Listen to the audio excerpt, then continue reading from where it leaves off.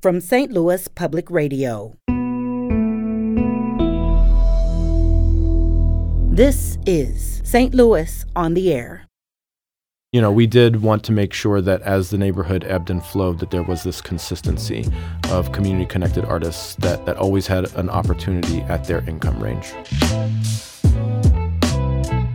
I honestly believe in the power of artists to innovate and to stabilize and to be connected and committed to a neighborhood. So this doesn't make sense for somebody who's looking to just cash in on the St. Louis real estate market. What you're trying to do is sort of build this neighborhood, build this community. That's absolutely right. I'm Sarah Fenske. Next Thursday, Stan Chisholm closes on his new home in the city's Gravois Park neighborhood. That's a big deal, and not just because houses can be hard to land in this overheated market. Stan is an artist, and his home is the first purchase through the St. Louis Art Place initiative. The effort aims to fill 19 more homes in 4 blocks of Gravois Park with artists like Stan. And joining us now with more about the St. Louis Art Place initiative is Kaveh Razani. He's the director of operations for the St. Louis Art Place initiative. Kaveh, welcome. Thank you for having me. So the Incarnate Word Foundation and Kranzberg Arts Foundation and the Regional Arts Commission came together to form this St. Louis Art Place initiative 2 years ago. What was their idea with this? So it actually was an idea that was formulated as part of a larger community planning process. Dutchtown South Community Corporation, a CDC in the Dutchtown neighborhood, facilitated the Gravois Jefferson Historic Neighborhoods Plan, which was a 2-year process to determine the community's needs and desires for all sectors of their neighborhood. And amidst this 350-page document, there was an arts and culture section. And in that section, there was a call for affordable for-sale housing for artists. That part of Gravois Park has seen a lot of change in the last, 5 to 10 years. Mm-hmm. And folks were noticing that it was harder and harder for artists to maintain residency in that neighborhood. And a lot of those artists were sort of affected by the nature of their, rental arrangements rather than home ownership.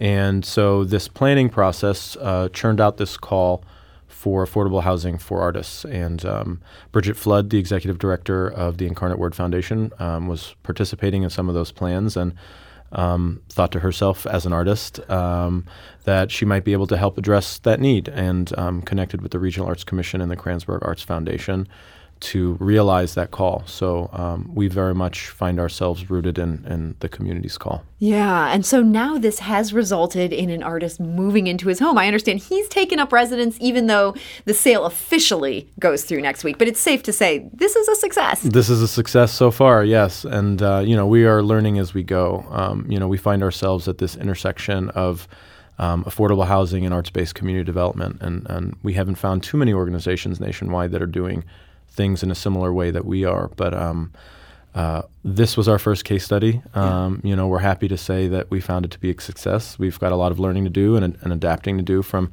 what we've learned along the way. But it's an exciting time for all of us. So the idea is to make it as easy for these artists to buy a home as it would be to rent. How does that play out in reality? Oh, boy, that is a great question. So a big part of our process was spending the first year to 2 years doing direct community engagement. And so we called a roundtable, a little town hall of artists that we knew were connected to that neighborhood in particular, either as residents, as working artists, and asked them to inform us what their barriers were to home ownership, and just sort of understanding where an artist, and not just an artist, but folks with similar challenges, inconsistent income on paper, inconsistent employment generally speaking, what their challenges were to home ownership. And so we took that information and we realized that by kind of attacking a couple pain points in the process of home ownership, we were able to make a large difference for folks. Often,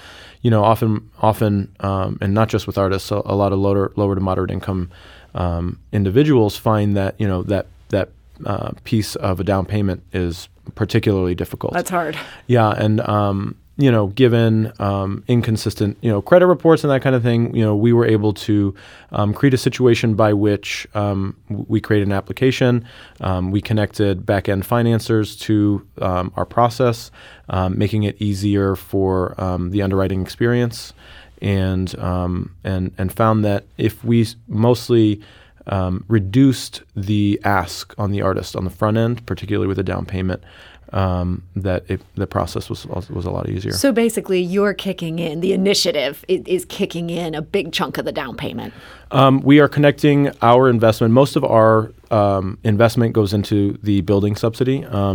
As you may know, building materials prices are skyrocketing. It's going to cost us a lot more money to either build new or rehab all of our homes than what we can sell them for to land in that low to moderate income sort of price point. And so our organization shells most of our investment into the construction process, and we do put some into the down payment process, but we connect with a lot of other programs to help in that regard. So other people kick in at that Absolutely, point? yeah. Okay.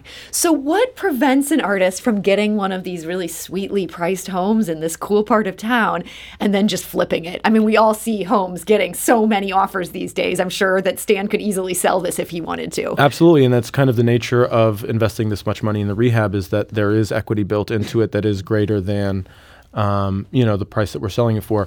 But a big part of our organization's mission is sort of maintaining affordability for artists in perpetuity.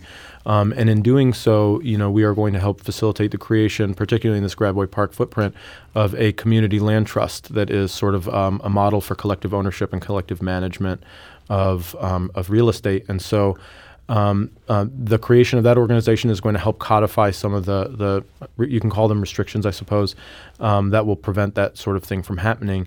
What we are doing is we are creating an option in the deed. We are deed restricting the home so that Art Place or its designee will always have the first right of refusal to purchase that home back. And the idea is that when Stan is looking to sell, if he is, he comes back to Art Place, says, hey, I'm looking to sell, and we go to our hopper of pre-approved artists who we've had go through the application process and directly connect the future buyer with Stan to kind of transact the sale of the home. So this doesn't make sense for somebody who's looking to just cash in on the St. Louis real estate market. What you're trying to do is sort of build this neighborhood, build this community. That's absolutely right, yeah. And a big part of what we're facing down there, everywhere is having conversations around the notion of development and gentrification. And we wanted to limit the negative secondary impacts of the work that we were doing. It would be very easy to participate in sort of like this free market real estate game that everybody is attempting to participate in For right now. sure. But we did want to make sure that as the neighborhood ebbed and flowed, that there was this consistency of community connected artists that always had an opportunity at their income range. So Stan is meant to be the first of 20, and this is going to be all within a 4x1 block radius. That's right. Ideally. What's the idea in getting everybody right there in one block versus sort of spreading them out throughout the neighborhood? So a lot of it was more availability of real estate. All of our parcels came from the LRA, the city's land bank. And so these were homes that had been vacant or abandoned or lost to tax foreclosure. That's absolutely right, yeah. And many of them, the majority of them, in fact, are vacant lots. And so while we are doing our best to protect the existing housing stock and starting there to the best of our ability, we also will be building majority new construction homes. So that's cool. Yes. I understand Habitat for Humanity is a partner in this as well. Yes, Habitat for Humanity St. Louis is actually, in my opinion, our key sort of partnership. They are sort of the gold standard of affordable housing development. I think they've built 423 houses in the existence of their St. Louis chapter and maintain a very, very low foreclosure rate because of the way that they stay connected to their clientele over time and make themselves available to assist. So it's a fantastic opportunity to work with them. So you've really found a really blighted block, and you're going to be, sort of bringing this block back. Yeah, so it's they will most of our homes will fall across 4 blocks, within the same north to south orientation, and we think that it's going to be hugely impactful for the neighborhood. So what kind of feedback are you hearing from people who are in the immediate area right around there?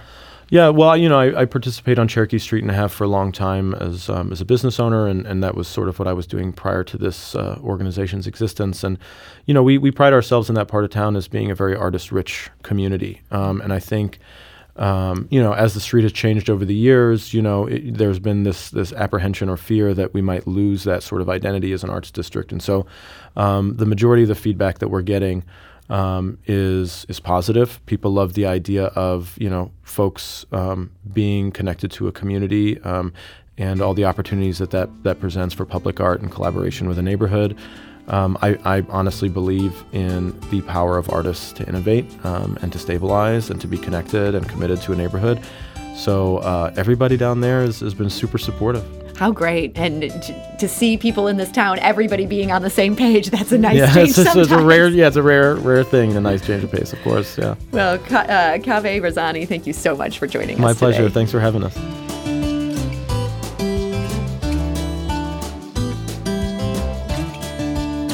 This episode was produced by Evie Hemphill with audio engineering by Aaron Dorr and production assistance from Jane Mather-Glass. It was mixed and edited by Jane. Our executive producer is Alex Hoyer. St. Louis on the Air is a production of St. Louis Public Radio. Understanding starts here.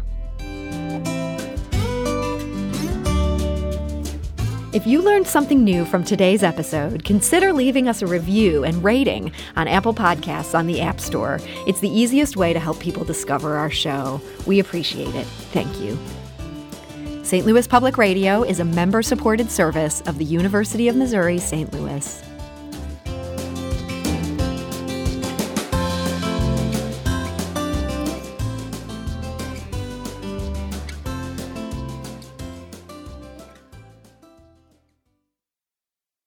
Support comes from the Missouri Forest Products Association, providing more than 41,000 jobs in the production of wood pallets, railroad ties, white oak barrels, hardwood floors, and more. Details at choosewood.com.